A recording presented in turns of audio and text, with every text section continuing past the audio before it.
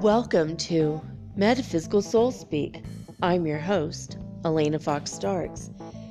Hey guys, I hope you're doing really well in this moment in time, and that whenever and wherever you happen to be on this plane of existence, that you are able to tap into your inner spirit and your reserves of endurance. Because, guys, these are the times that test our patience, that tests our inner resolve, and it tests our inner strength. We have to stand up for what we believe in, stand up for what is right, and now is not the time to sit back and be passive, especially when it comes to the Black struggle. We cannot sit back, especially if you're white. You can't just sit back and do nothing. We have to do something. I did my interview with George Floyd last night. I got some early feedback on that. I've had about maybe 66 people have listened to it, and people said, boy, that was a powerful interview. I interviewed him from beyond the grave. Wasn't my idea. I'm not in the habit of chasing after people after they've died. I'm not in the habit of going after spirits or ghosts. Hey, come and talk on the show. No. If they come here and they talk to me first and they ask me, and I guess for some reason I have a reputation in heaven as being a good channeler or interviewer of ghosts. And I was thinking about it after I finished my show last night, and George Floyd said he had walked with Jesus in a garden in heaven and had some conversations with him. Well, if you've been listening to the show for a while, you know that I've actually spoken with Brother Yeshua. That's what I call Jesus, and we've talked quite a bit and at length about a lot of different things throughout my lifetime, but also on the show. I have channeled him for you guys as well. So now I wonder if he wasn't the one that said, hey, why don't you go talk to this woman who will put you on the show and give you a platform with which to still speak to the world about what your experience was and what happened and what you wish to say to people now. So I was thinking about that, but these are the times in which we need to tap into our inner endurance. One of my listeners, Chris, is out there every day protesting. Every day. You know, she says, hey, what's sleep? Sleep is nothing. When she's at home, she's rapping. She's speaking of the struggle within her art, rapping. If you want to listen to her, Hi Chris Gray, Gray, is her, it's Hi Hi, and then Chris Chris Gray is her Instagram account, and she's talking about the struggle. She's like, look, this is straight up. We are not going to stop until we get justice. No justice, no peace. And this is important for us to know. This is the time. It doesn't matter the color of your skin. This is a human struggle. This is a struggle for everybody. No one is free until we all are free. So I'm encouraging you guys to please try to either donate to the cause, get out there and protest, Or just at the very least, speak up when you hear somebody saying something racist against black people, because that is not right. It's not right. So there's a lot of struggles going on in the world. There's a lot of things happening. I mean, still with the global pandemic already, we're still supposed to be in isolation. I mean, if I was in Los Angeles right now, you best believe I'd be out there on the streets every single day. I have marched with black people during the right after the Rodney King beating that took place. I was taking to the streets. I was on campus at Cal State Northridge. It was a part of this struggle back then. And I've been speaking up against racist beliefs, attitudes, even racist jokes I had to deal with when I was a little kid. I don't hear as many now. In fact, it's been a long time since I heard a racist joke, like 10 years. And it makes me happy. At least I see the society changing, and sometimes it's extremely freaking slow. But it is getting better. And Vice News has some really, really interesting videos lately of what's going on in Minneapolis. And there are some police officers that are doing good. I've seen several images now of police officers taking a knee. Finally. So this is a time, and I would like to encourage those of you who are magical. If you want to throw hexes and curses out, be careful how you do it. You can say to all of the violent oppressors in the world. If you don't want to actually throw a curse or hex out, you can try to imagine that there's mirrors all around. You could do a mirror spell, a reflection spell, so that the whole world will see who they are. And they will be brought to justice when everyone sees the light shining on them. If you have the materials, you could put several mirrors reflecting each other and shining a light above it. And then you could put on a piece of paper, you could draw people, or if you have pictures of specific people, or you could just write the word violent oppressors, so that everything is reflected back on them and a light is shone on them from above, so that the whole world will know. Or there's a spell you can do with ice. You can put them on ice. If you put somebody on ice, they're not going to be able to bother you any longer. So you can put the words violent oppressors as opposed to police, because not all policemen are bad. And I was upset yesterday, and I said I'm hard pressed to find, and you know what, today, in my experience, just scrolling through YouTube and scrolling through Instagram, even for like 1 hour, all of a sudden I was met with images of maybe 12 different incidences of police officers hugging, white police officers hugging black people. Or I saw, officers taking a knee and saying, and there was an officer in West Hollywood, he says, look, I don't want to be the bad guy here.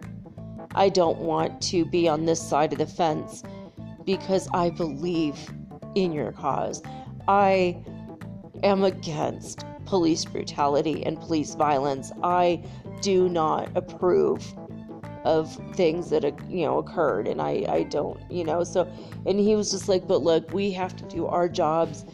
It's the law. We were hired to do this. We have to arrest anyone out after curfew.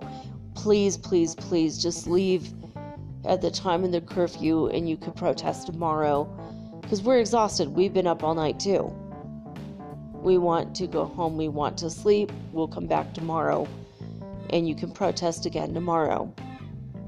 I'm with you. And people are like, okay. And so then they started to respect, the guys. But there were other images that I saw of black people shouting at black police officers, Why are you standing there looking at me with a badge on your chest, opposed to a struggle that is also yours?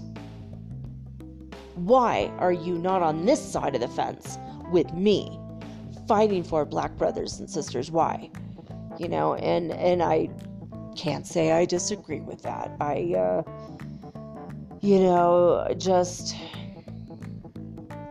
It's something that needs to be addressed, and it's something that we cannot pussyfoot around. We cannot just skirt the issue. We have to get through this.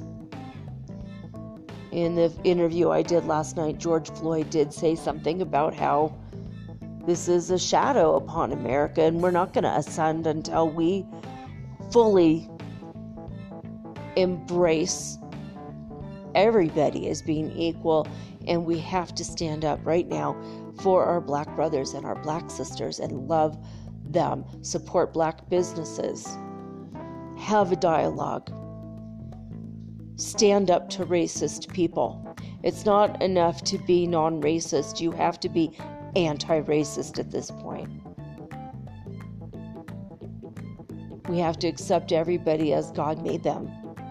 We have to accept ourselves as God made us. And God did not make us racist. For the record, Jesus was not white, by the way. Jesus was of mixed blood. His mother was from England, actually. There's a lot of scholars that talk about this. And he was Arab and English. He was mixed. So I don't know. I just feel like this is the time. This is the time that tests who we are as people. What are you willing to talk about? Where is your dialogue headed? Are you just saying people are just unrested and they should just go home and stop all the looting and violence? Well, guess what? Most of these protesters are not looting. Most of these protesters are not being violent. They are standing up for what they must. This is a revolution, most of which is not being televised. This is our time, our innermost selves. We're being put to the test. We have to pull that inner strength from within. And we have to do the right thing right now. Tomorrow is too late. So pray for strength. Pray for people around the world. Pray for the Black people around the world to be safe, to feel safe, to actually be safe, to feel loved and protected.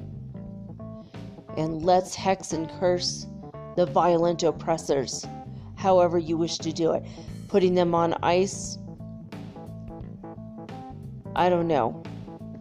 I mean, by the way, magically, not actually. I'm not saying to go out and kill anybody.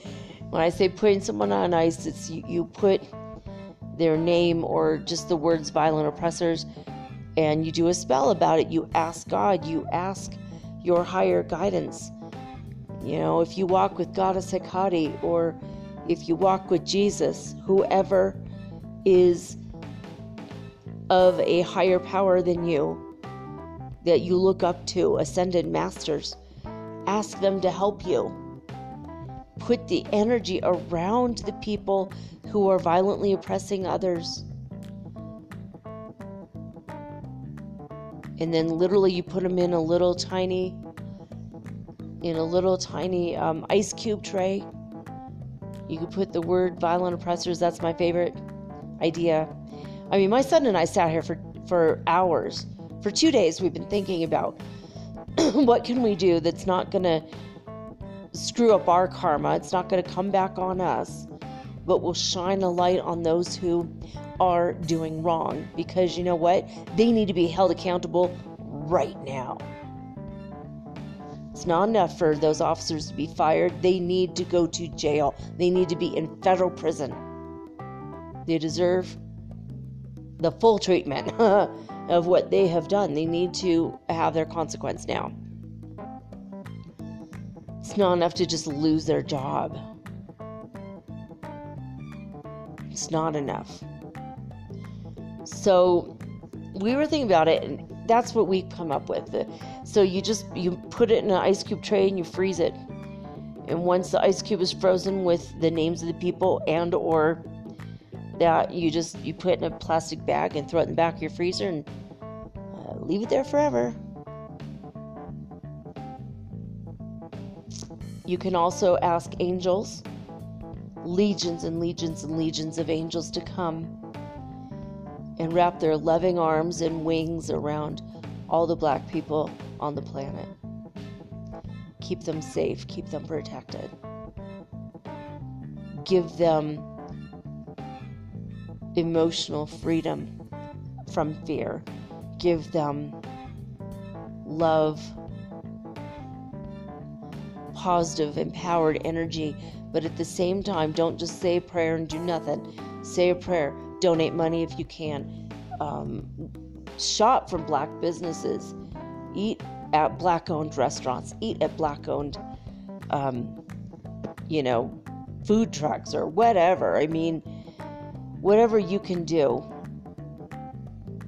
to help support our Black brothers and sisters, because you know what?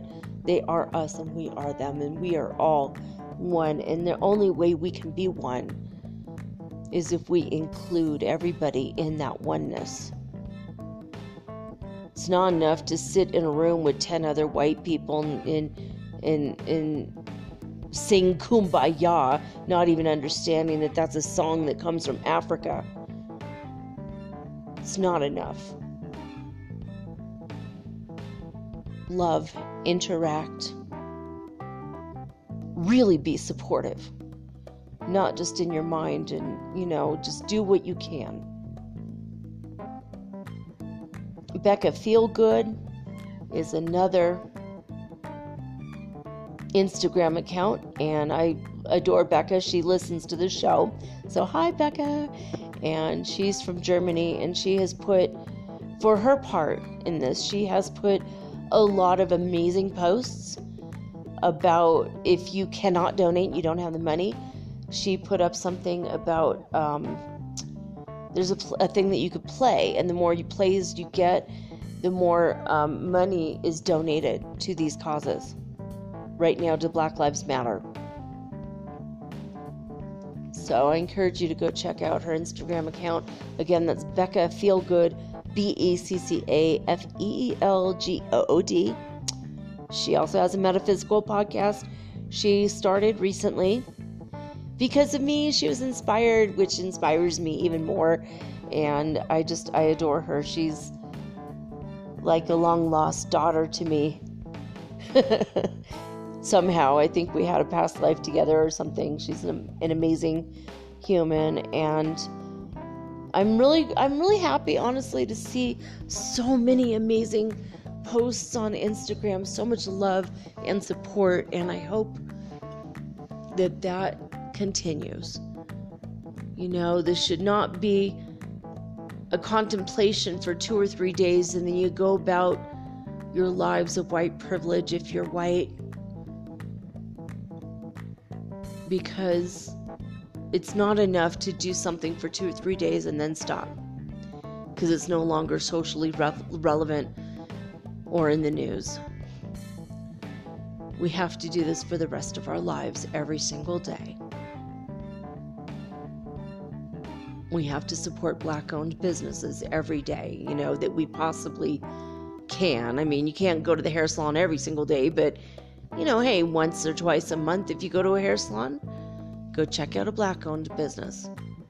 I used to take my my son, my youngest, to Oakland, California, where we used to live. Well, we lived in Berkeley, but we spent a lot of time in Oakland, and we went to Black-owned businesses, and we actually went to a mosque there. It was a black mosque. It was people who normally were raised Christian, and then they converted to Islam. And during Ramadan, we spent many days there, and it was awesome.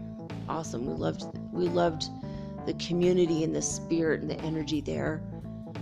Just so supportive and loving. And my oldest kid actually lives in Oakland now, and she's like, I feel so much more comfortable, Mom, in the Black community than in any other community I've ever been in. I feel so accepted and supported and loved, and she would do anything for her friends, and she feels like this is like her extended family.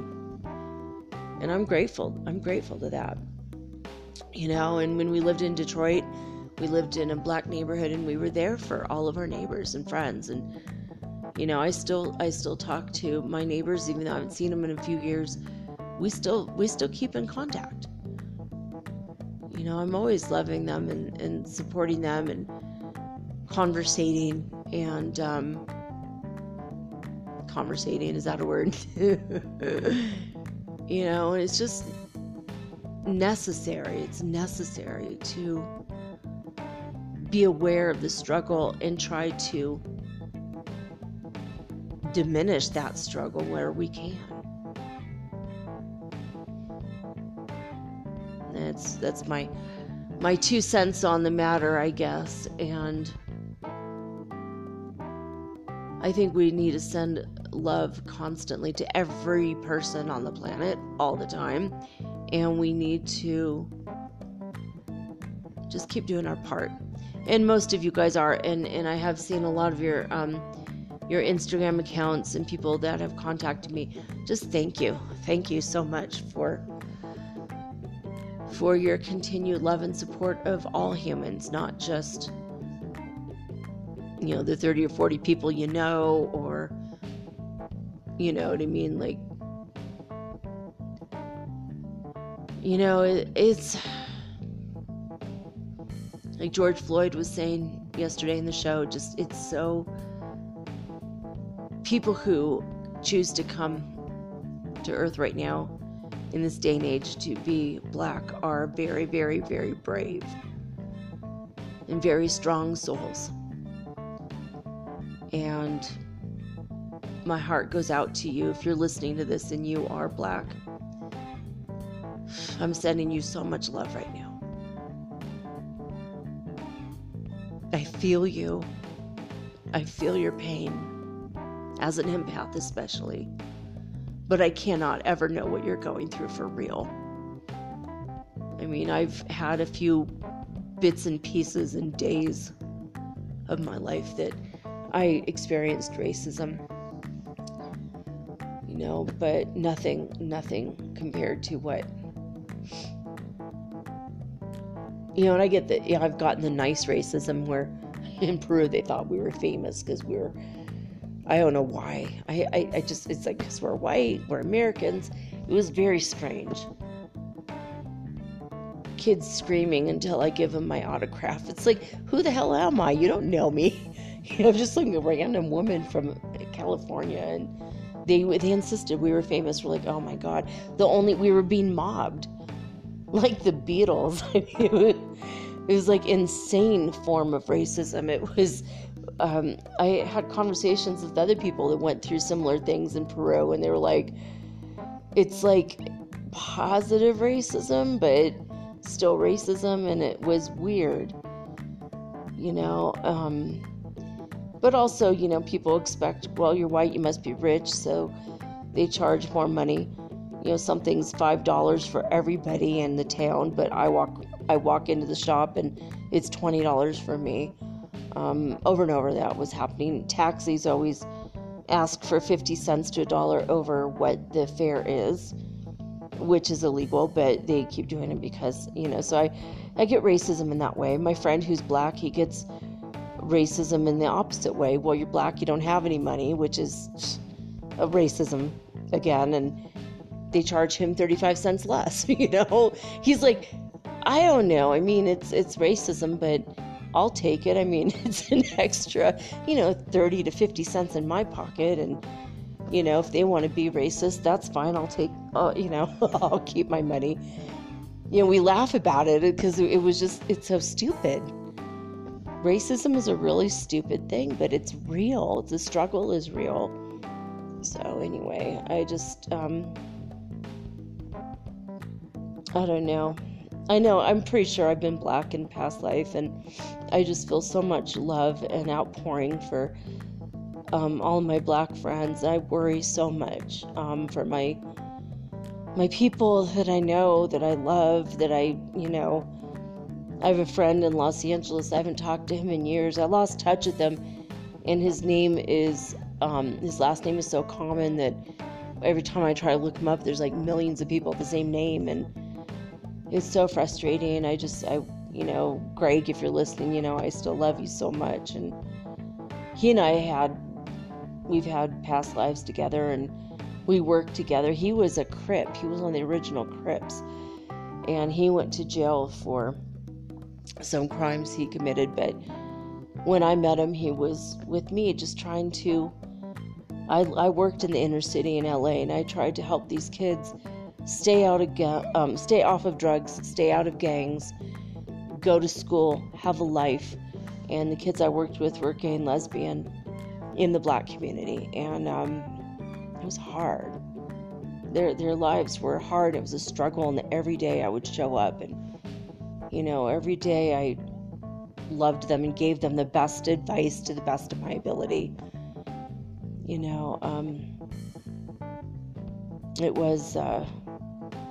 It was eye-opening for sure, and I always felt my life and my time was best spent learning about people that I did not grow up around, like going and understanding a struggle from a different angle, and that's one reason why I moved my kids to Central America, and then eventually we moved to South America, and we learned what it's like. Someone was saying something on Instagram, and he was just being contrary, and I said, I can't imagine what it's like to be a black man in America right now, but I've had a few different experiences, so I understand racism from the few times it's happened to me, and I can't imagine every single interaction forever. And he said something about, well, that's good for you. And I said, you know what, it is good for me, because it's given me, even though it was frustrating, it made me angry, it made me cry. One time it was extremely dangerous, because in Mexico, they would write down people's names, and then they wrote our names down as Guerra Uno, Guerra Dos, Guerra Tres, basically Blondie 1, Blondie 2, Blondie 3. So that when we went later to prove that they put us on the wrong bus, they sent us to the middle of the desert, and it cost us another 8 hours on a bus, and I was running out of money, and I was really scared. We were really tired. Here I'm a single mom with kids. It was like ridiculous, but they did this as a joke, and they all laughed about it. And our Spanish was we were really shit in Spanish at the time, and it was hard. It was scary as hell, and it really hurt us a lot. I was very angry, very upset, trying so hard to communicate with people that don't understand me, because my Spanish, my accent was off, and my grammar is off, and it was like, at that time, it was years ago, it was horrible. And they thought it was hilarious, and they refused to help us in any way, shape, or form. They were just kind of shrugging their shoulders and laughing, shaking their head. They even at the bus station, they even closed their window as if they were closed for the day, and they weren't. And they kept looking out to see if we were still there, and we waited for 4 hours for them to do something for us, and they wouldn't. So we had to go to another bus station across town, and I don't even know how the hell we got out of it. It was scary as hell. And this was in Oaxaca. It was one of the it wasn't like, in the northern Mexico, but it was one of the top bad cities to be in. It was like maybe in the top 5 most dangerous, most violent, cartel ruled cities, and that's where they sent us. Instead of to Puerto Escondido in the state of Oaxaca, they sent us to the city of Oaxaca, and then refused to help us. And people were trying to rob us constantly. It was really scary. And so, I have suffered, a little bit, just a little bit, but, just like 4 or 5 days out of my life were really bad. And I can't imagine every day of your life being that scary. So we need to support everybody. We need to love everybody. We need to love all Black people everywhere, period. We have to open our hearts and our minds, listen to their struggle and their stories, and pray every single day. And when I was in the city of Detroit, man, every single day, especially because I'd broken my leg, I just laid in bed, and I'd say 6 or 7 hours a day, that's all I did was pray and pray and pray and pray and pray for the neighborhood, for my neighbors who I saw, they were struggling, going to work every day. My one neighbor, she barely graduated high school. She was pregnant and had her baby, and I remember the baby's first Christmas. I brought gifts over, and I got to hold the baby. I was so grateful. And now I've seen this little girl grow up, and she's so adorable. And I always send love to them, always. And I write them all the time and ask if they're okay. And their family members who didn't really know me when I was living in Detroit now have added me on Facebook, and so I get to hear from them too. And I love that. Because we all are kind of a greater human family, right? But let's support everybody that we possibly can now. Anyway, I'm going to tell you guys what's going on. Earlier this evening, I interviewed my teenage son, and he had an experience he wanted to share with you guys about going to hell and really exploring what that is. Literally, he went to hell with the current angel of death, or the Grim Reaper, and he was able to understand more about what this is. Now, I'm not saying that my son died and went to hell because he's a bad person. Just get rid of and throw away all your ideas about what hell really truly is. It's not a religious thing. It's something that, whether you're religious or not, before religions existed, this place existed, because it's a construct of our minds, and we're going to learn more about that tonight. What are demons? Who are they? Why are they in existence? Why have they been so much a part of our world of duality? Are they really evil? We're going to find out all this tonight. I already did the interview. I already know it's going to be said. And I'm telling you guys, it's going to help you if you've ever struggled with the ideas of hell and the afterlife and demons and devils. And if you've ever spent any moments being afraid of this, I think this show tonight, it's usually considered a darker theme, a shadow idea, but I think tonight you're gonna see it for what it really is. If you open your minds and your hearts to my son and listen to his experiences of and his beliefs that have been shaped from this experience. Now, what's really funny is I was with him when he experienced this, but I didn't know. It's been almost a year since it happened. I didn't know that this had happened. You know, we were in our old apartment together, and I knew something had happened to him. I just saw that he had a vision, and he didn't talk for a long time. And then finally he was like, I'm okay. And then he just like, I have to go to bed, you know. We were just there in the living room together, and he had this vision. And, well, we're going to go over that tonight. But it was only a few days ago, he said, remember that one day? I'm like, yeah, I do. You didn't talk for a long time, and you didn't tell me what happened. Then you had to like go in your room and think about it and contemplate. And he kept very silent about it until this week. He's like, that day, Mom, I walked with death right into hell. And I got to see it. And I got to experience all the things that people misunderstand. It's all misunderstood. Now, something he didn't say in the interview, which I thought was funny that he had said to me a couple days ago, he said, Mom, when demons and devils, whatever you want to call them, come here on this plane of existence, when they come up to where we are, it's kind of a vacation. They kind of enjoy, instigating us to doing things that we know we oughtn't.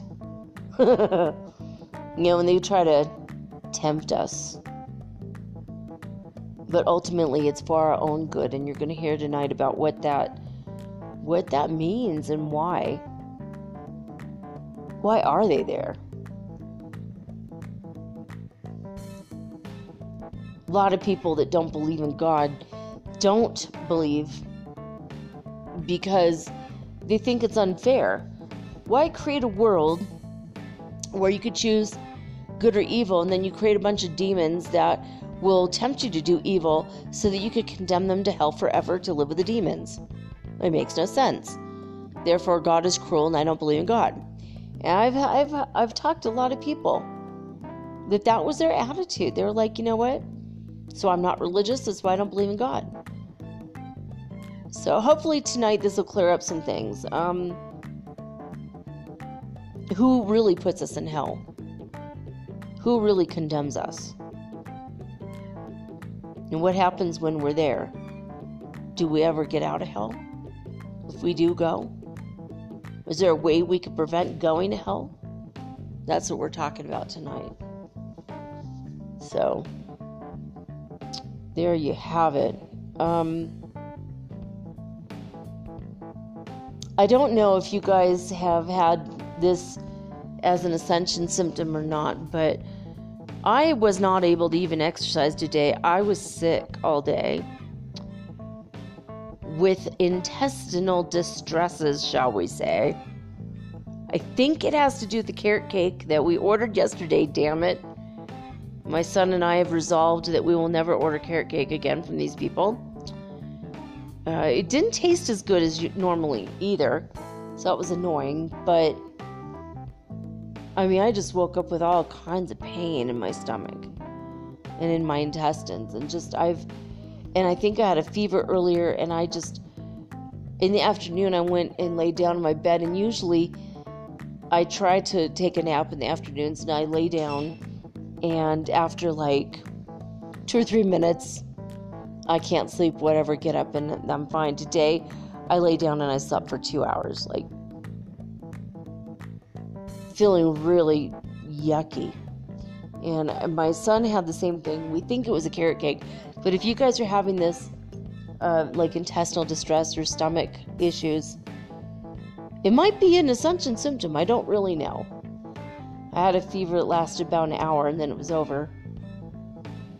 So I don't think I'm actually sick. I don't think it's an actual bacterial thing. So maybe it was. I don't know. Maybe I had a little bit of a bug for a couple hours. But again, it could be an ascension symptom. Having deep dreams, intense sleep where you're really, really, really in that state deeply. and meeting new people that you wake up and you're like, I don't know that person. I've noticed that every single night now I'm having several dreams in which I'm meeting and hanging out with people, and I wake up, I'm like, I don't know these people at all. And I think that's a new ascension symptom, the dreams that are weird as hell, and also connecting with other people on very deep levels.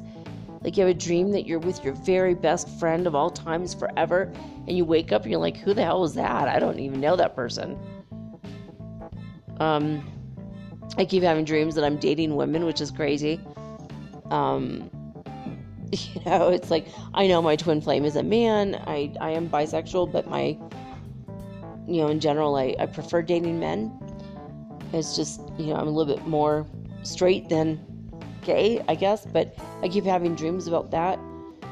And I don't know if it's people trying to send me the energy of that for whatever reason. I don't know. I've become aware of curses placed on me by someone recently, and I've become aware of curses placed on whole family lines that I am slightly related to. So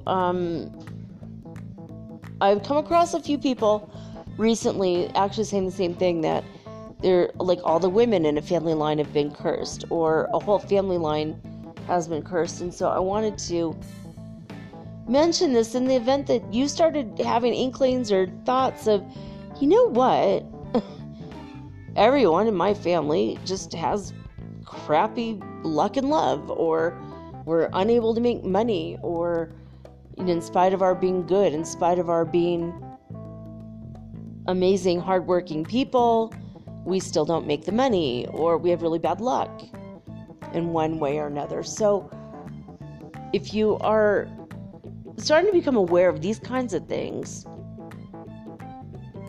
just start asking your higher guidance for help and look up how to get rid of generational or lineage curses.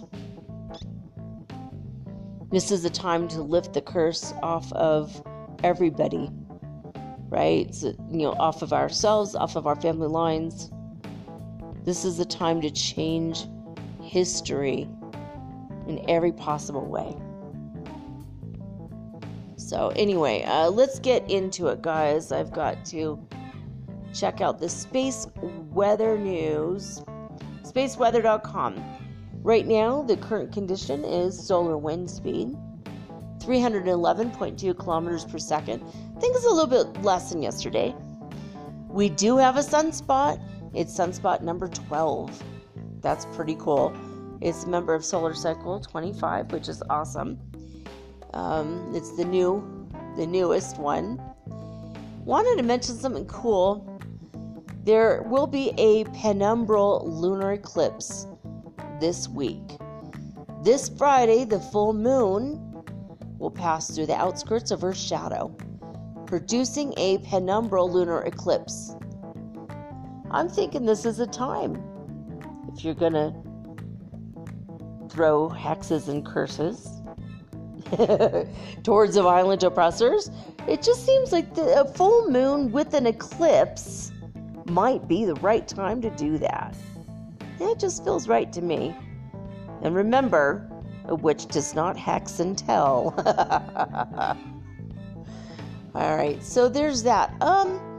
Now this eclipse, for the record, will be visible from Africa, Australia, Antarctica, and parts of South America and Asia.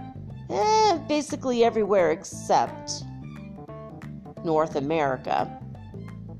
Of course, they also did not mention Europe or Russia.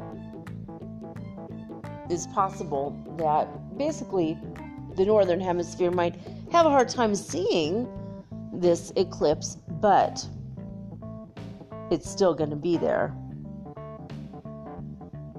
And we might want to take advantage of it. My son and I have been talking about all the things we want to maybe do on the full moon. So, I don't know. I think I might be doing a few things. We'll see. I'm not going to talk about it, though. If I do. I'm just throwing out the idea just to see, just give you the heads up that it's coming. Friday is a full moon. The Oulu neutron counts today are 9.4% of the space age average. That is high. Since yesterday, it's been a 0.1% change, a little bit higher.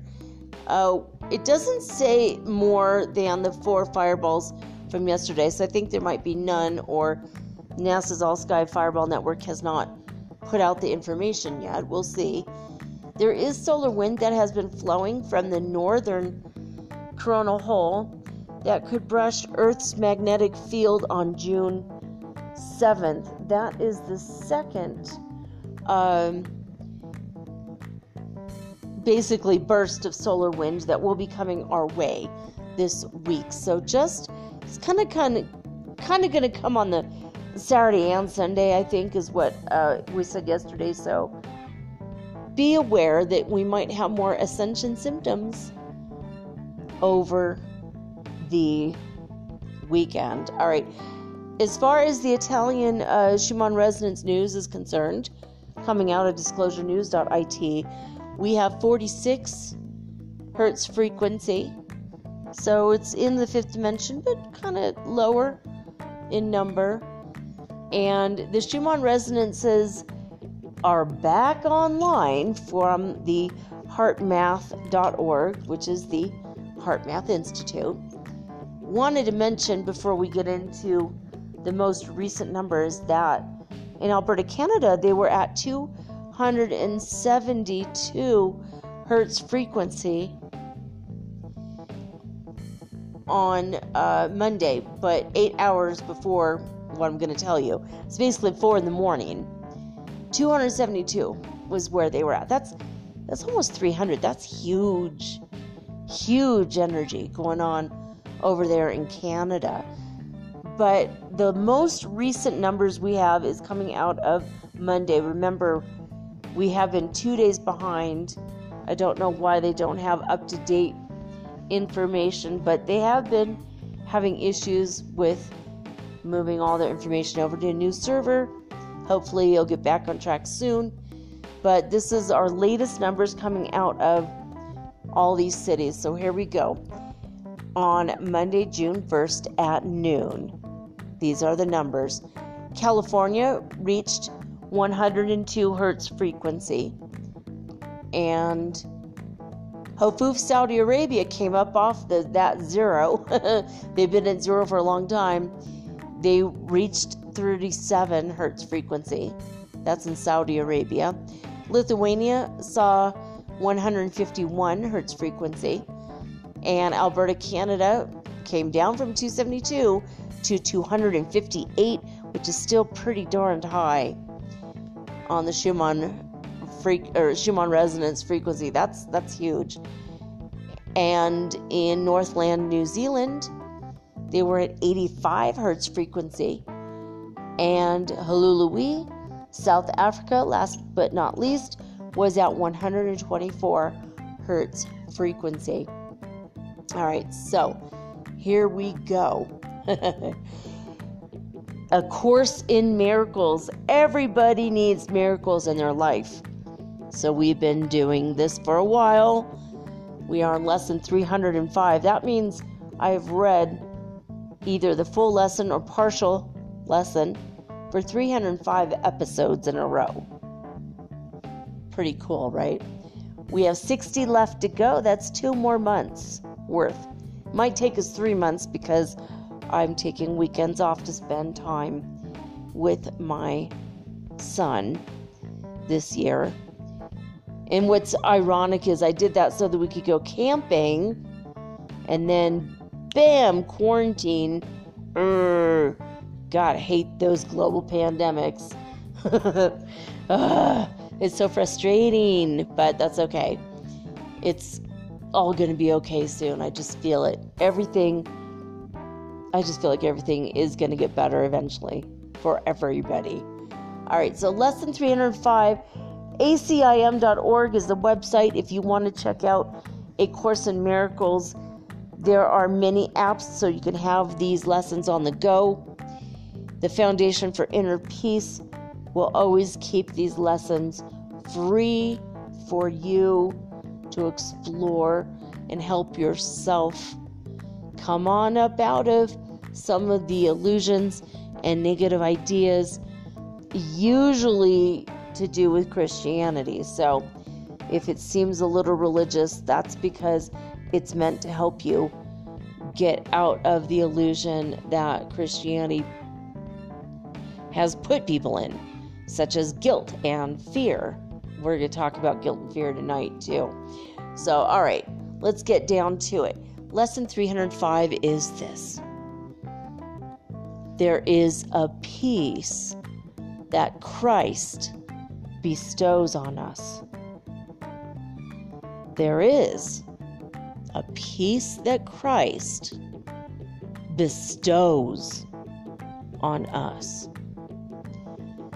Who uses but Christ's vision finds a peace so deep and quiet, undisturbable, and wholly changeless, that the world contains no counterpart.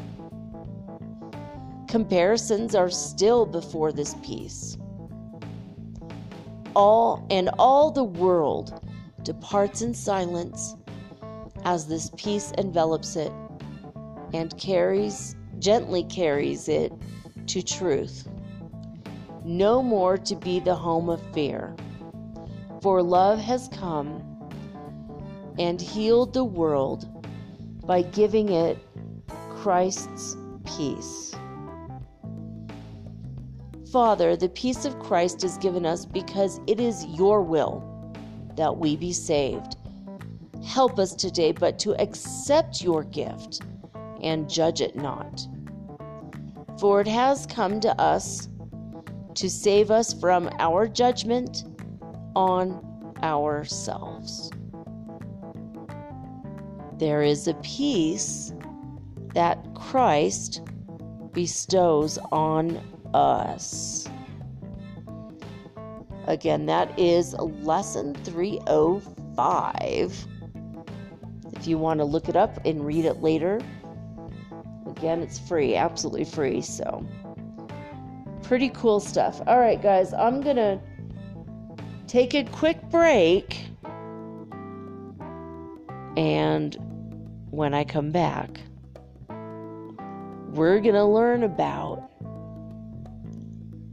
hell and demons. Just kidding. It's not a scary show. This is not a scary topic, not as much as you think it is. So maybe sit back, maybe even enjoy some popcorn and listen to the truth of these things that most of us were taught to be afraid of our whole lives. So it's time to let go of that fear and face the reality of what these things actually are, right after this message.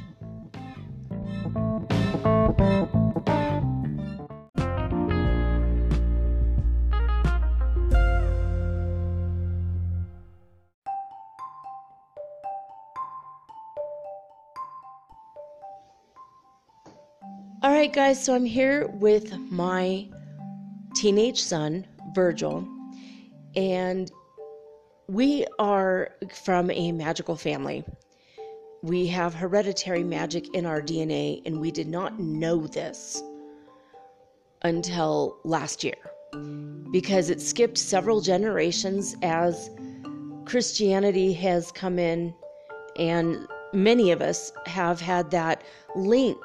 It has been broken in our families. And I believe that if you go back in most people's families far enough, you're going to find out, oh my God, I too am a lineage witch or a hereditary witch, whatever you want to call it. It's pretty much the same thing. So when my oldest was born, she had magic, and she started from the very beginning just as soon as she could walk and talk, she's like, "Here, Mama, I made these acorns for you." And she give me these acorns, and she said, "This is called acorn magic, and this is going to protect you and surround you with love, and you're going to have the energy of the trees with you at all times." So these kinds of things started happening when both my kids started coming up, and they would come up with these magical things that happened completely on their own. And I started thinking about it more and more because I've always been attracted to witchcraft or folk magic myself. My whole life I've been connected to animals, and I've always felt the spirits around me. I've had past life memories from the age of 3 on, and I've had telepathy, and on and on and on, yada, yada, yada. And my kids have been very powerful just naturally. And I don't know about you guys, but when you were growing up, maybe your parents would say, "Oh no, that's not real. It was just a dream. Those things aren't real. That magic isn't real." And we get programmed to think that none of it's real. Well, I did the opposite with my kids. I encouraged them, and I said, even if you can't see it, you got to feel if it's real or not.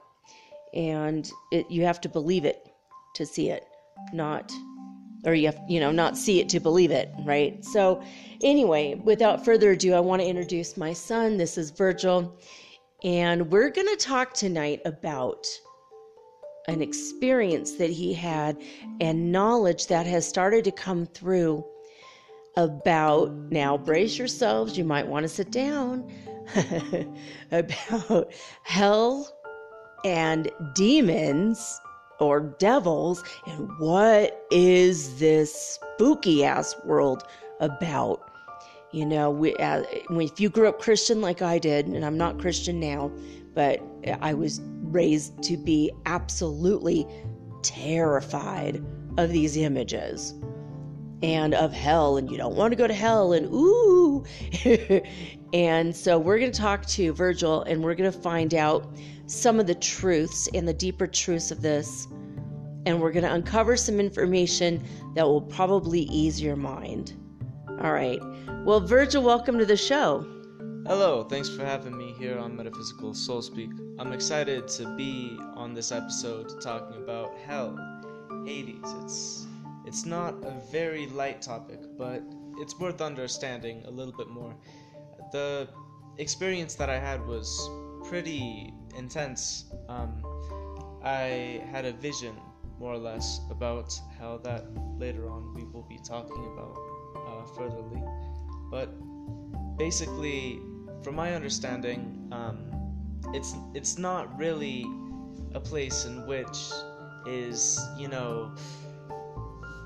huge like flames and fire and lava, unless that is your personal hell. But it's basically a place in which people have to learn lessons that they haven't learned during their life on Earth.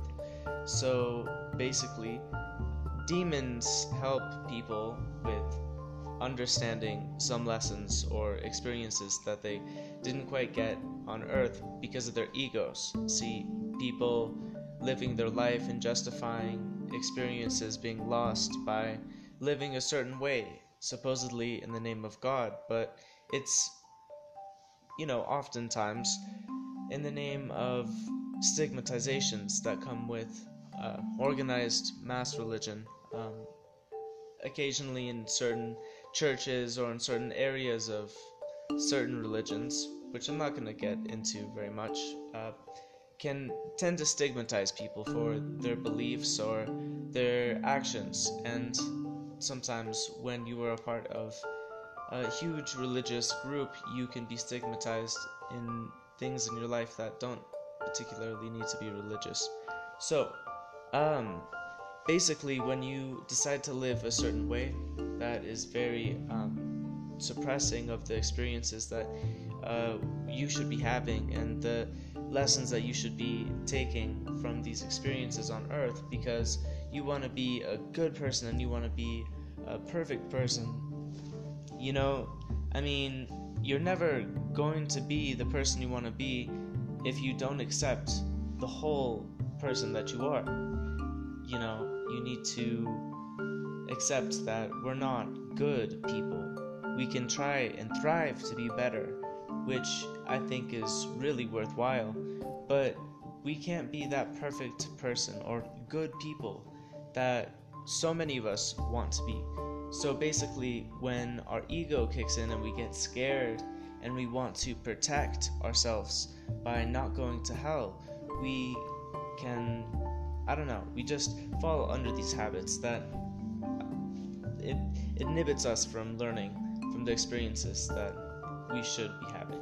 Anyway, so basically, when you have demons, like when you're being possessed or haunted by demons in your life, a lot of times when you're fearful and you are very scared about going to hell and being a bad person, and you want to be that perfect person, and you want to do everything right according to other people's lives even, then it can tend to be chaotic and hectic, and you can be haunted by demons, which honestly aren't really that scary, at least in my opinion. I don't think they're that scary, because what you think about who you are is usually a lot more scary than these supposed demons that can haunt and possess you. Usually they're the ones who could really be scared about some of the ideas that we have about them, honestly. But they help us with karma, honestly. They are very good with helping us get to the point when it comes to karma and justice, like cosmic justice. We need to learn things here, and when we put ourselves through experiences that inhibit ourselves from learning, it is bad karma, because there is a huge balance in this universe that needs to be respected, and you can't know everything because you listen to somebody else or because you follow one knowledge, because we can't know that one knowledge unless you know it from a subconscious, like almost like an intuitive feeling. And it's hard for some people to understand this, but it's like everything is going to happen for a reason, and if you've understood this before, or if you're going to understand this in the future, you have to understand what you need to learn as this person in this life. So basically, in hell, you live the fears of your ego, subconscious or conscious. The deepest fears of your ego are relived and turned into an experience in this place that you imagine, because we are very powerful creatures, and a lot of beings want to interact with us because we are so powerful, but a lot of us don't know it. So it can occasionally be very difficult for us to find that balance or that justice of karma, and it's hard for us to really appreciate the lesson without being scared, but a lot of us take life for granted, or we don't really want to live it to the fullest because we don't understand why we're here. And I'm not saying we should go out and party and subject ourselves to a whole bunch of unbalanced behavior per se, but what I'm saying is we are here for a reason, and when we get signs from the universe in any way that you know how, I think you should really appreciate them. So yeah, I don't think that beings from the underworld are very I don't think they're very negative per se. I think what we have as fears and what we have as these misbeliefs and judgments here on Earth about other realms that we don't really know about, I think that's where a lot of the negative energy and vibrations are coming from when it comes to Hades, hell, demons. I'm not saying you should invite them into your life, because obviously, it's pretty chaotic when you get a lot of karma at once. I mean, I think that a lot of people, if not most people, who have a pretty good understanding about this sort of stuff, energies and such, would know that a lot of karma at once can be very hectic, Okay, so I want to know examples of things, but let's see, let me think. So say somebody has an idea that they're definitely going to go to hell. They're completely terrified of it, and this has been their fear their whole life, and maybe they have something like, say, a heroin addiction, and that's their thing. And their mom told them, their grandma told them, everyone told them, you're going to do drugs, you're going to go to hell because we're Christian, and that's what we believe, and we know for sure. So when people around you condemn you to hell, even though they don't have a right to do that, and only you can condemn yourself, or God can only judge you, no one else. And even Jesus said, judge not lest ye be judged. We don't have the right to judge other people, but we judge ourselves. We are our own harshest critics. So say somebody who is a heroin addict, and say they're still alive, they're doing heroin, but then they try to get off heroin and the demons come. What would a demon do to somebody who wasn't finished with an addiction? Like, how does a demon's role play? Because we've always been taught demons come around and tempt us to get back into unprotected sex, or to get diseases sexually, or to do drugs, or do all the negative things that we consider, no sex outside of marriage, or no drugs, or all the things that we're taught as Christians. I mean, again, I'm not Christian, but when I was growing up, things that I heard people talk about, like, don't do this, you're going to go to hell. Don't do that, you're going to go to hell, right? It's not just don't kill people or you're going to go to hell. There's 10 commandments, but there's other things that people condemn you to hell for, and you start to believe it. So say you're a heroin addict and a demon's coming up to you. What's the role a demon would play in that situation? What do they do?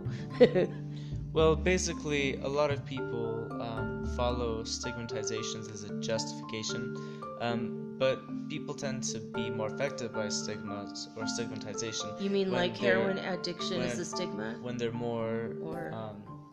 more, like out of touch and they're not as conscious. Mm-hmm. See, when you're around a lot of people who aren't conscious or they're out of touch, you can tend to be off your balance. You can tend to fall under habits that may be familiar or maybe unfamiliar to deal or cope with a certain situation, or just your situation in general. See, a lot of people don't really have support and stuff, but we're all here for a reason nonetheless. And basically, over time, we become more conscious of things, and sometimes we continue to live one way that might be chaotic or destructive, and we're consciously aware of it. We're consciously aware of our power and what we can and can't do. But after a while, when you're just more scared because you know consciously what you're doing, then that fear is like a cycle, and you get more scared and more scared. But you also use the same ways to quickly get out of a situation, or to just justify one way of living, or one way of thinking, because you saw other people do it, or because you can even feel pressure. I don't know. Addiction is a very complicated thing, but it comes down to a couple things. What you believe in, for example, is very, very important. Everybody has their own values, and you should follow and stick to your own values and live by them, even express them, because you shouldn't let other people's demons or other people's fears affect you and your fear. Demons do feed off fear, but fear is more scarier than demons any day of the week. You should not let yourself be ruled by your own fear. After all, it comes from you, and basically, demons can sort of poke and prod at you to send you in directions that you can definitely consciously get yourself into. But it's basically just a test. You need to learn a certain you need to learn where you are in this world, when it comes to your own values, who you are. It's very important. So basically, the only way to do that is to go out into the world and really see what is happening. See around you the people who are the people who be. See who is living and how they're living. Because that's what we are. As of now, we are living. We need to live. We cannot live only by the thought or the idea or the fear of the ways that bring us closer to burning in hell. However, we can't be perfect people, right? So I guess my point is you should accept yourself more than stigmatizing yourself or fearing stigmatization, because it doesn't matter what other people believe or even say about you. You should protect yourself from words. They're very powerful.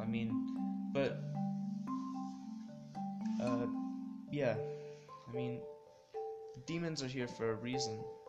They're fallen angels, and even though a lot of people want to say they're here for destruction and very bad things, very negative things, demons are fallen angels, and they do have a part in greater good. They do have a role in something that does sort of bring balance to the world, and nobody stays in hell forever, because after a while everybody realizes that we're all part of a greater purpose, and this was just a lesson. This whole experience was a lesson, and it's sort of like a drawn out process of this life.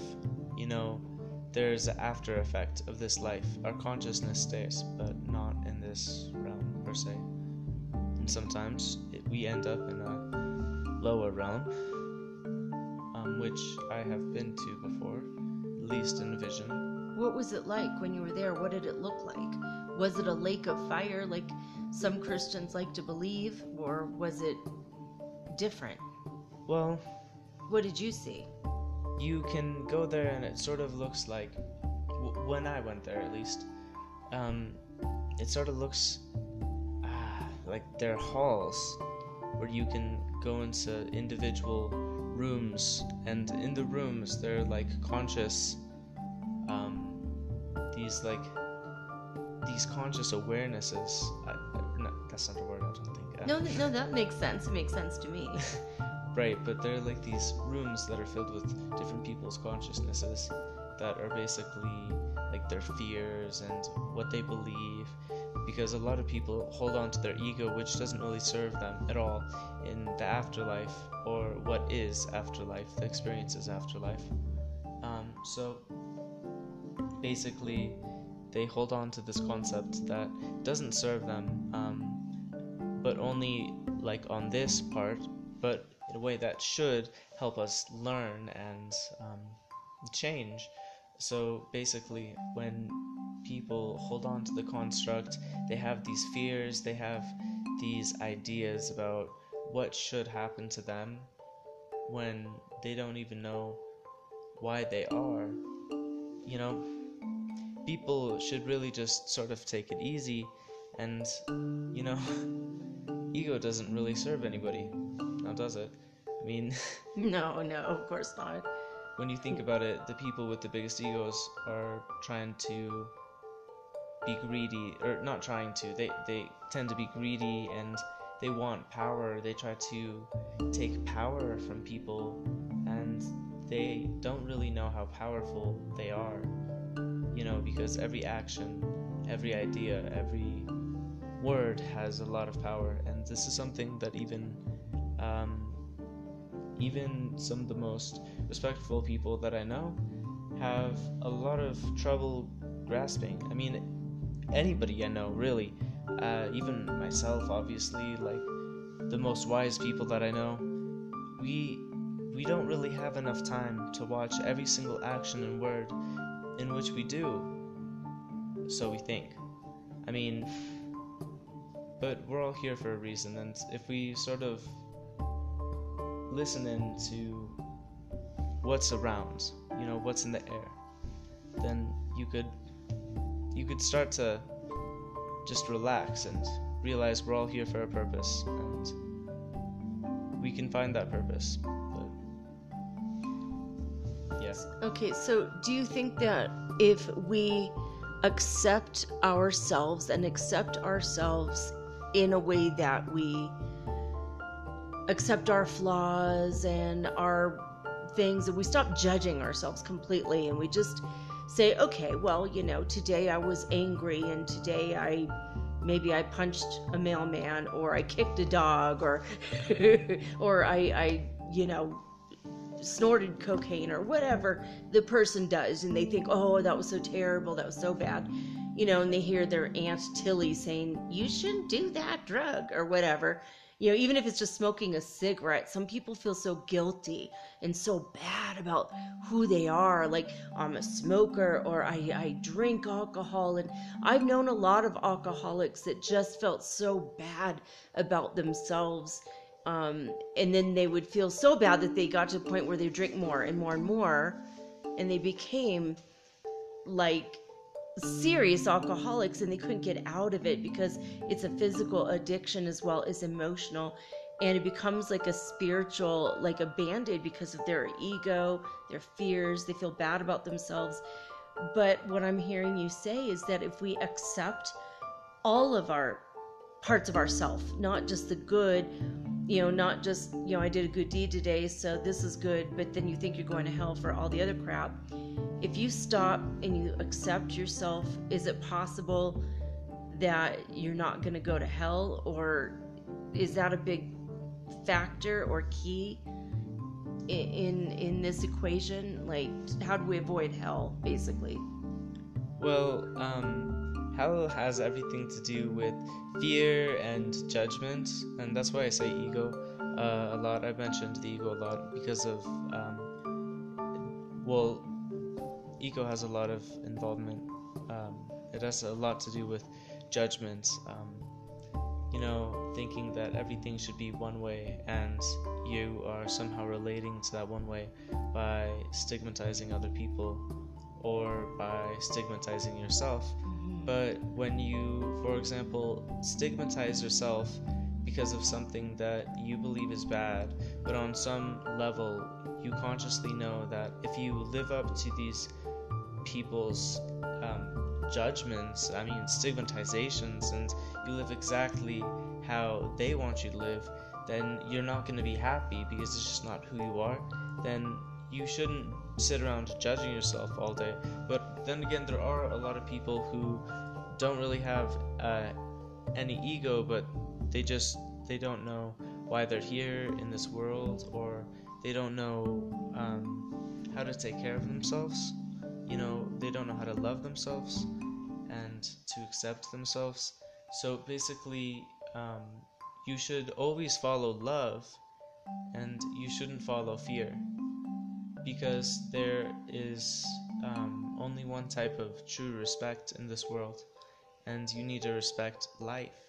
You need to respect being and learning, and you need to respect that we're all here for a certain reason, and we need to learn exactly why we're here at some point in our life.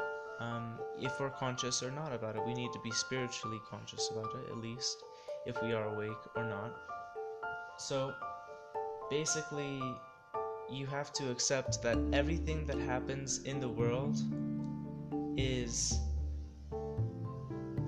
might not be okay at times. It might seem like it's very, very, very bad, but it all happens for a reason. And even during a war, even during a great act of destruction or chaos, there can be a peace that can be found, and there can be a new beginning that can be created. Sometimes destruction and chaos is necessary. But we just have to accept that we are a part of a greater balance, and we only have to accept that balance.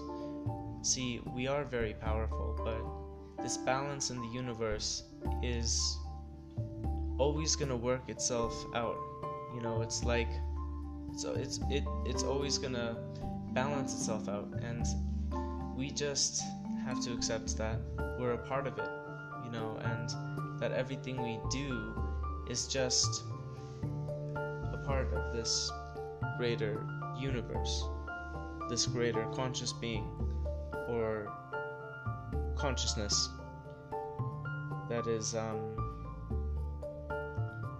working. It's always going. It's turning. We're a part of it, but it's so big that we don't really have to worry about doing the wrong thing, because most of what has happened has already been done. Most of what has been destroyed has already been destroyed before or transformed.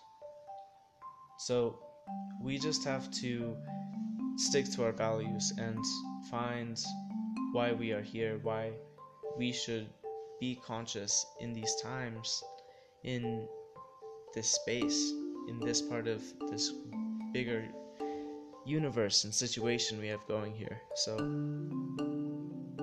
I don't know. The most important thing, in my opinion, is that we should not fear this life. We should not fear these experiences that we are here to experience. We should just embrace them, because we all deserve to be alive for some reason or another, but we should find out why we are here.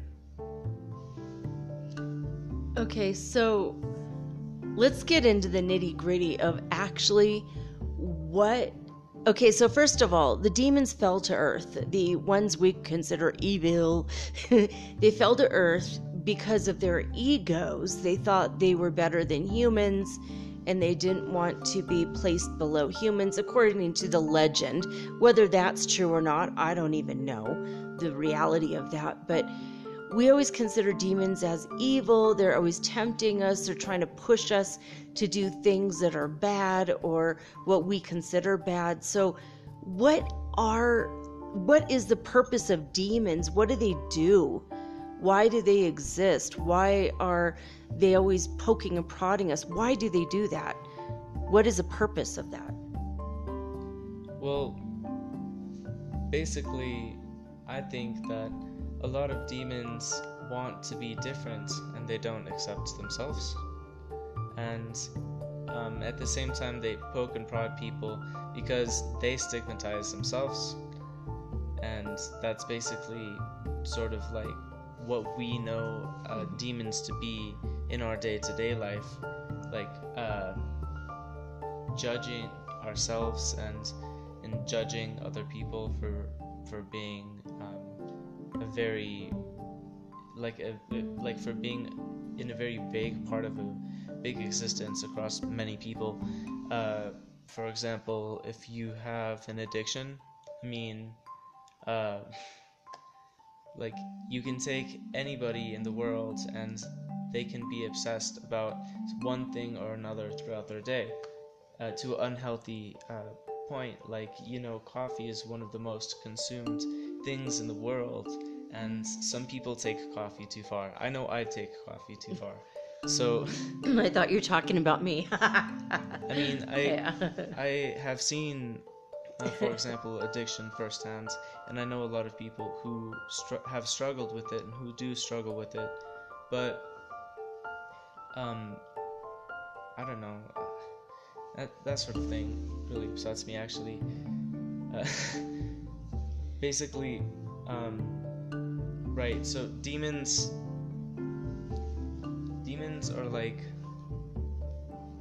they can be jealous, and they might have a big ego, or they might judge a lot, they might judge themselves, but they also know, on some level or another, that they ultimately do help us, even if they won't admit it. They ultimately do help the greater being above us, How do they help us? That's incredible. That's a revelation right there. How do demons actually help us? Because we don't want demons, but there's something that we call. There's something that we call with our own negativity and with our own self-doubt and with our own... if you have... I don't want to say hate, but a lot of people do have hate, and they choose to be ignorant to justify, for example, violence or like actions that hurt other people, or just hurting themselves, or living in fear. And we shouldn't really live by these things. We should live by our values, what we really think is right, like when it comes to us in this existence, in this world, because this world is a reflection of us, and we are a reflection of this world. So, in this bigger existence that we're in,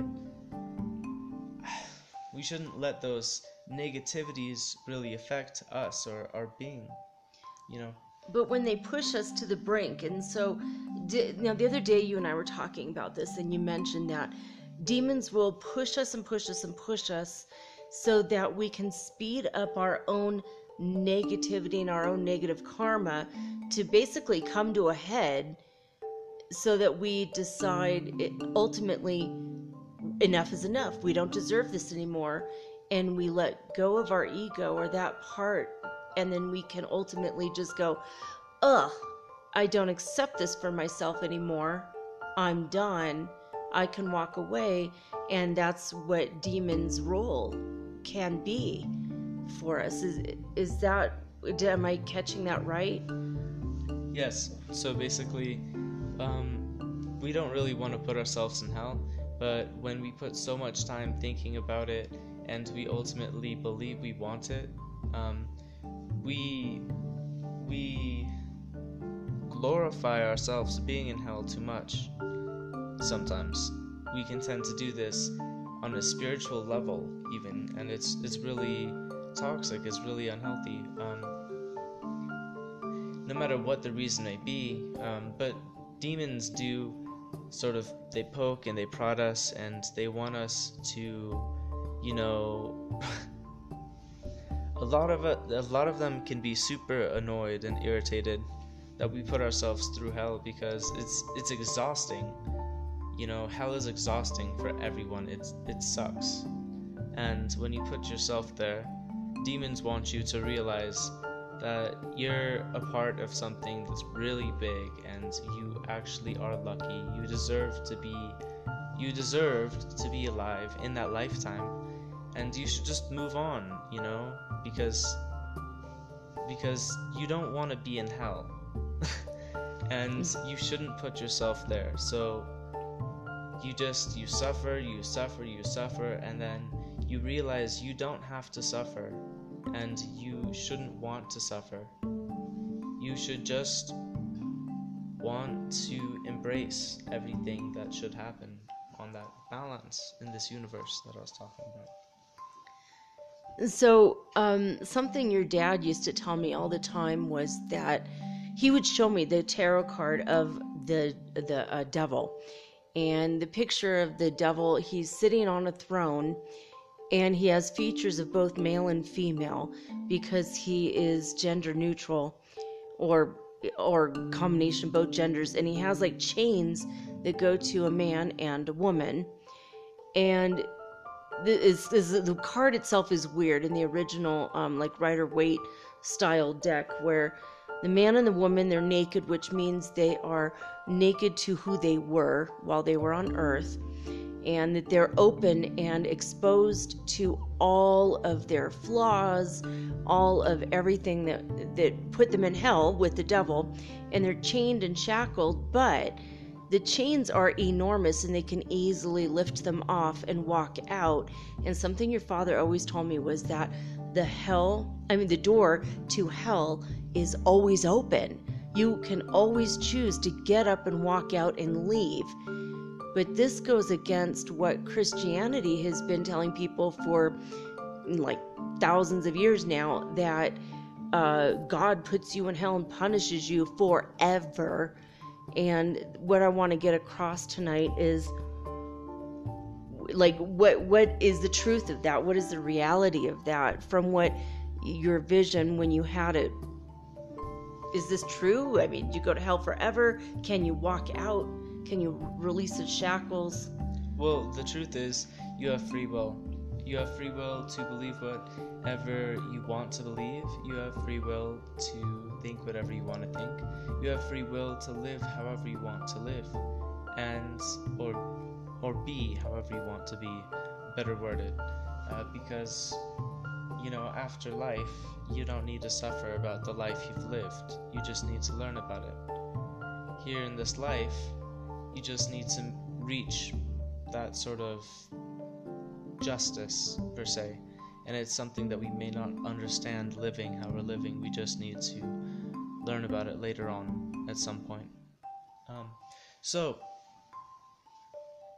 basically, we can get up and leave our own personal hells whenever we want. It's just a matter of being ready, because sometimes it can be scary to accept what we haven't learned yet, and accept that we need to learn. But we are worthy of learning, and we are worthy of being here, so we should really appreciate that. So some people's hells are based on their feeling guilty about something they have done in their life, and some people's personal hells are like reliving moments that they lived on earth already that were terrible, that were thrust upon them by other people, and that's a whole different kind of hell. How do people get out of that?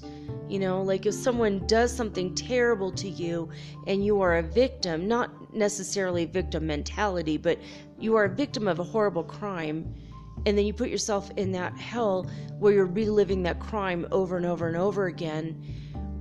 Why do people go through that, or how do they get out of that sort of hell, and how do we stop that from happening while we're still alive? We want to prevent that sort of hell for people who are victims of terrible things. You have to, sometimes you really do have to look at a terrible situation and accept that things may not seem better for a while, but just follow love. Just don't give in to the fear, because that's what that energy wants. You don't need to hold on to it. You don't need to live as what happened or history. If there is a pattern or an energy that is haunting you, a memory that really hurts, the best thing to do is to just let it go as much as you can. Try to cut the energy, the negative emotions and obsessive feelings and thought patterns from it, and just let it go. It's always worth it not to hold on to those things. And do you suppose that forgiveness has a role to play in those kinds of personal hells? Do they need to forgive themselves and others? Yes, of course. Oftentimes when we get hurt, or when something violent happens to us, even if it's not from another person, we tend to blame ourselves, and it's not our fault. If we get hurt, it's not our fault. Sometimes we can be held a little bit responsible for it, but it's not our fault that we have pain, and we shouldn't be held responsible for our own pain or our own suffering, honestly, because we are here to learn, and sometimes we make mistakes when we have learned to a certain point and decide not to follow what we have learned or what we believe about our realities in regards to what we have learned.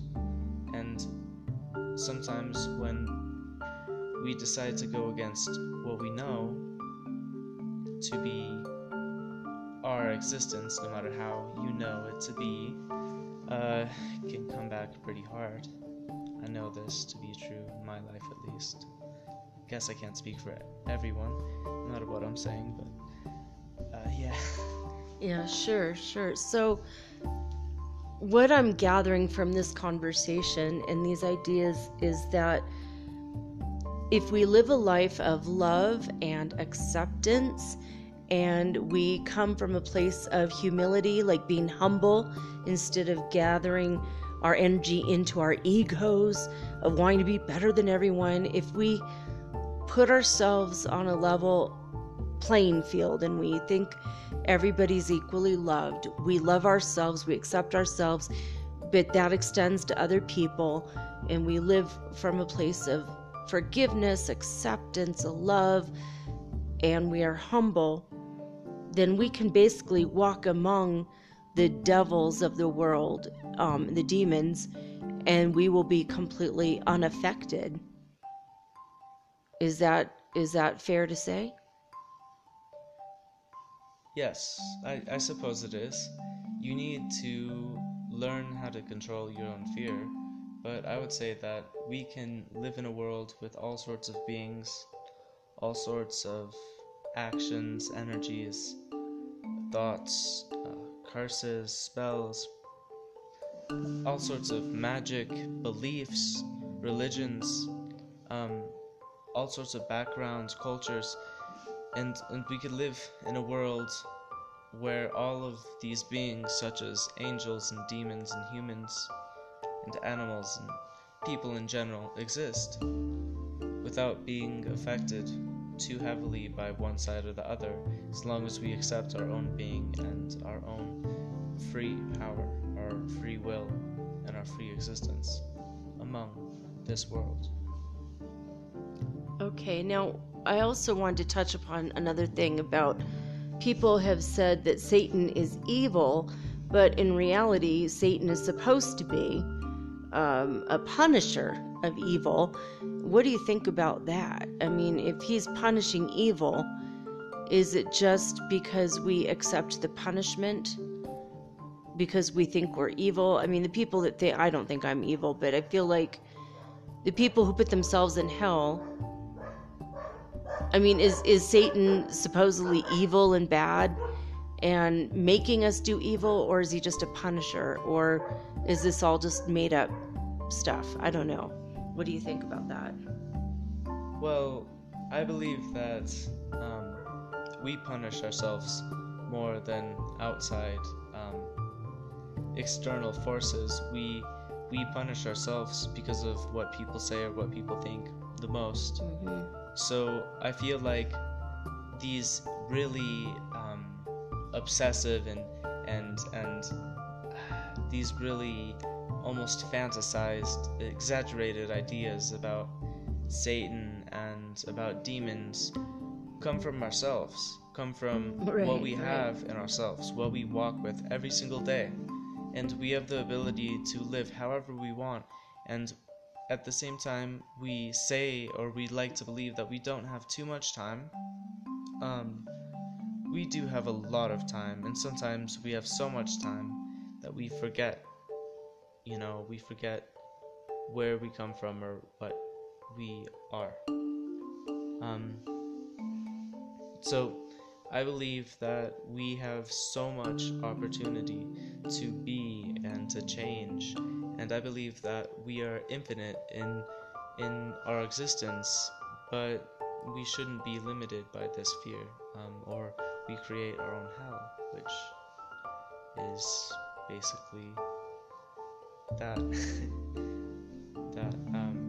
image of whatever your biggest fear is, whatever you think you deserve because of a false guilt or a false sense of responsibility, is of something that isn't even really particularly from you.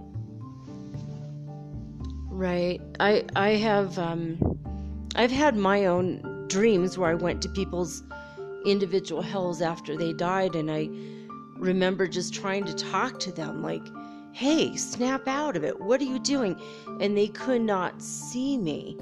They just kept going over and over their own hells. And one dream, and this has happened multiple times. One time I saw somebody who was shackled, like he had a chain around his foot or his ankle, and he was in a laboratory plotting evil deeds, but it was like a medieval kind of like an alchemist laboratory, and he kept talking about all the evil he wanted to do to get back at people that hurt him in life. And I know that years later I had another dream about him, and he was back in heaven. Everything was fine. He got through it, but I don't know. How do people get out of it? Like you said that they accept themselves, but how do they? Have you ever seen, like when you had your visions, did you go and see somebody snap out of it? Is it just an ultimate one day enough is enough, or? Basically, when I went there in my vision, I saw, I went there with death. And like, I'm talking about like basically what a lot of people know as the Grim Reaper. Right.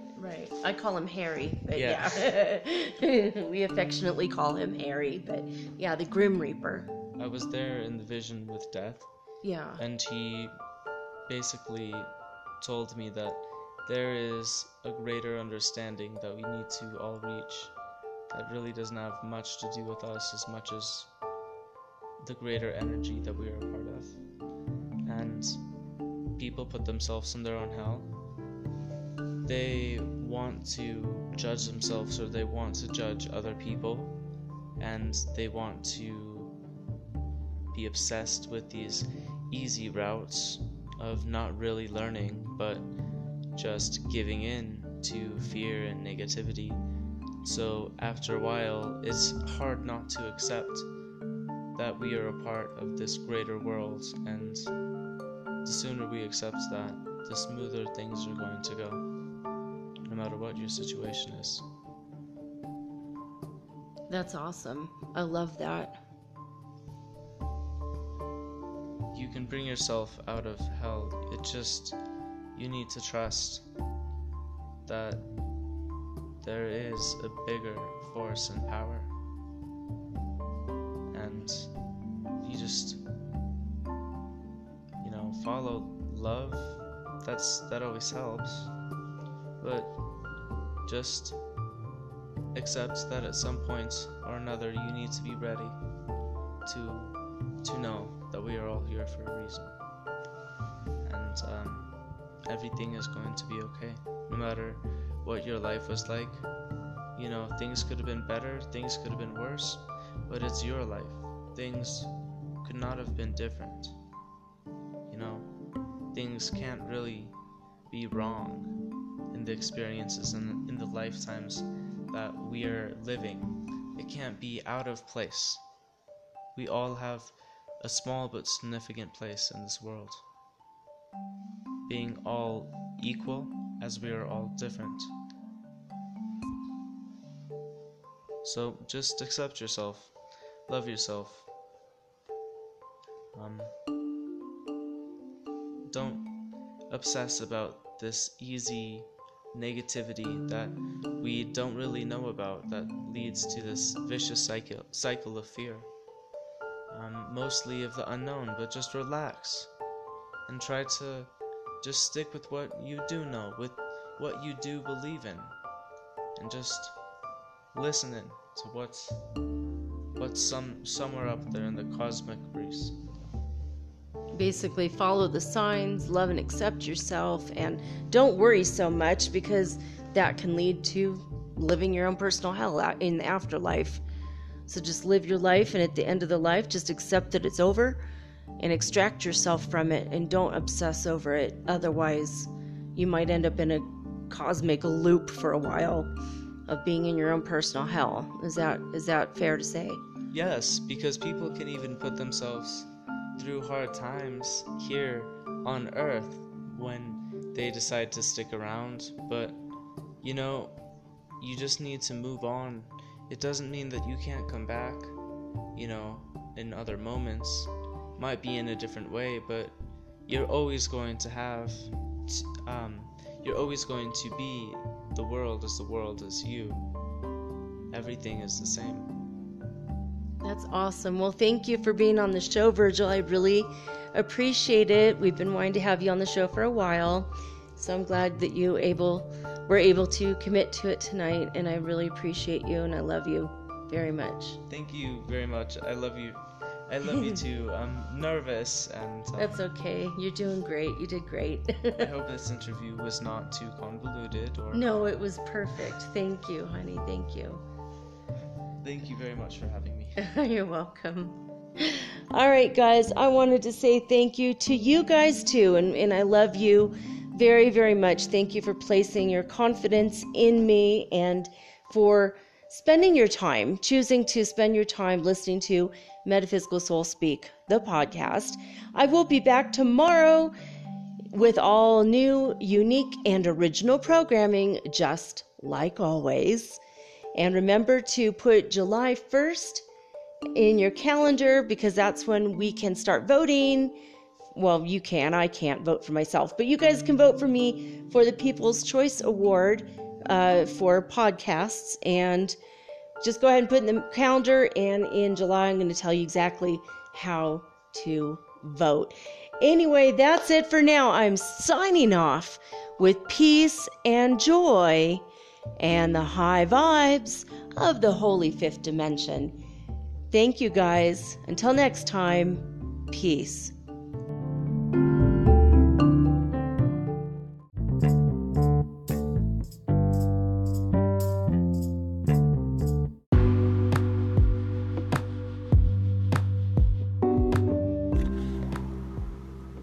Metaphysical Soul Speak is run on sponsors and listener support. This means listeners like you. If you are so inclined to support my efforts and my little podcast, please visit me at anchor.fm/metaphysical and pledge an amount of your choosing today. Thank you.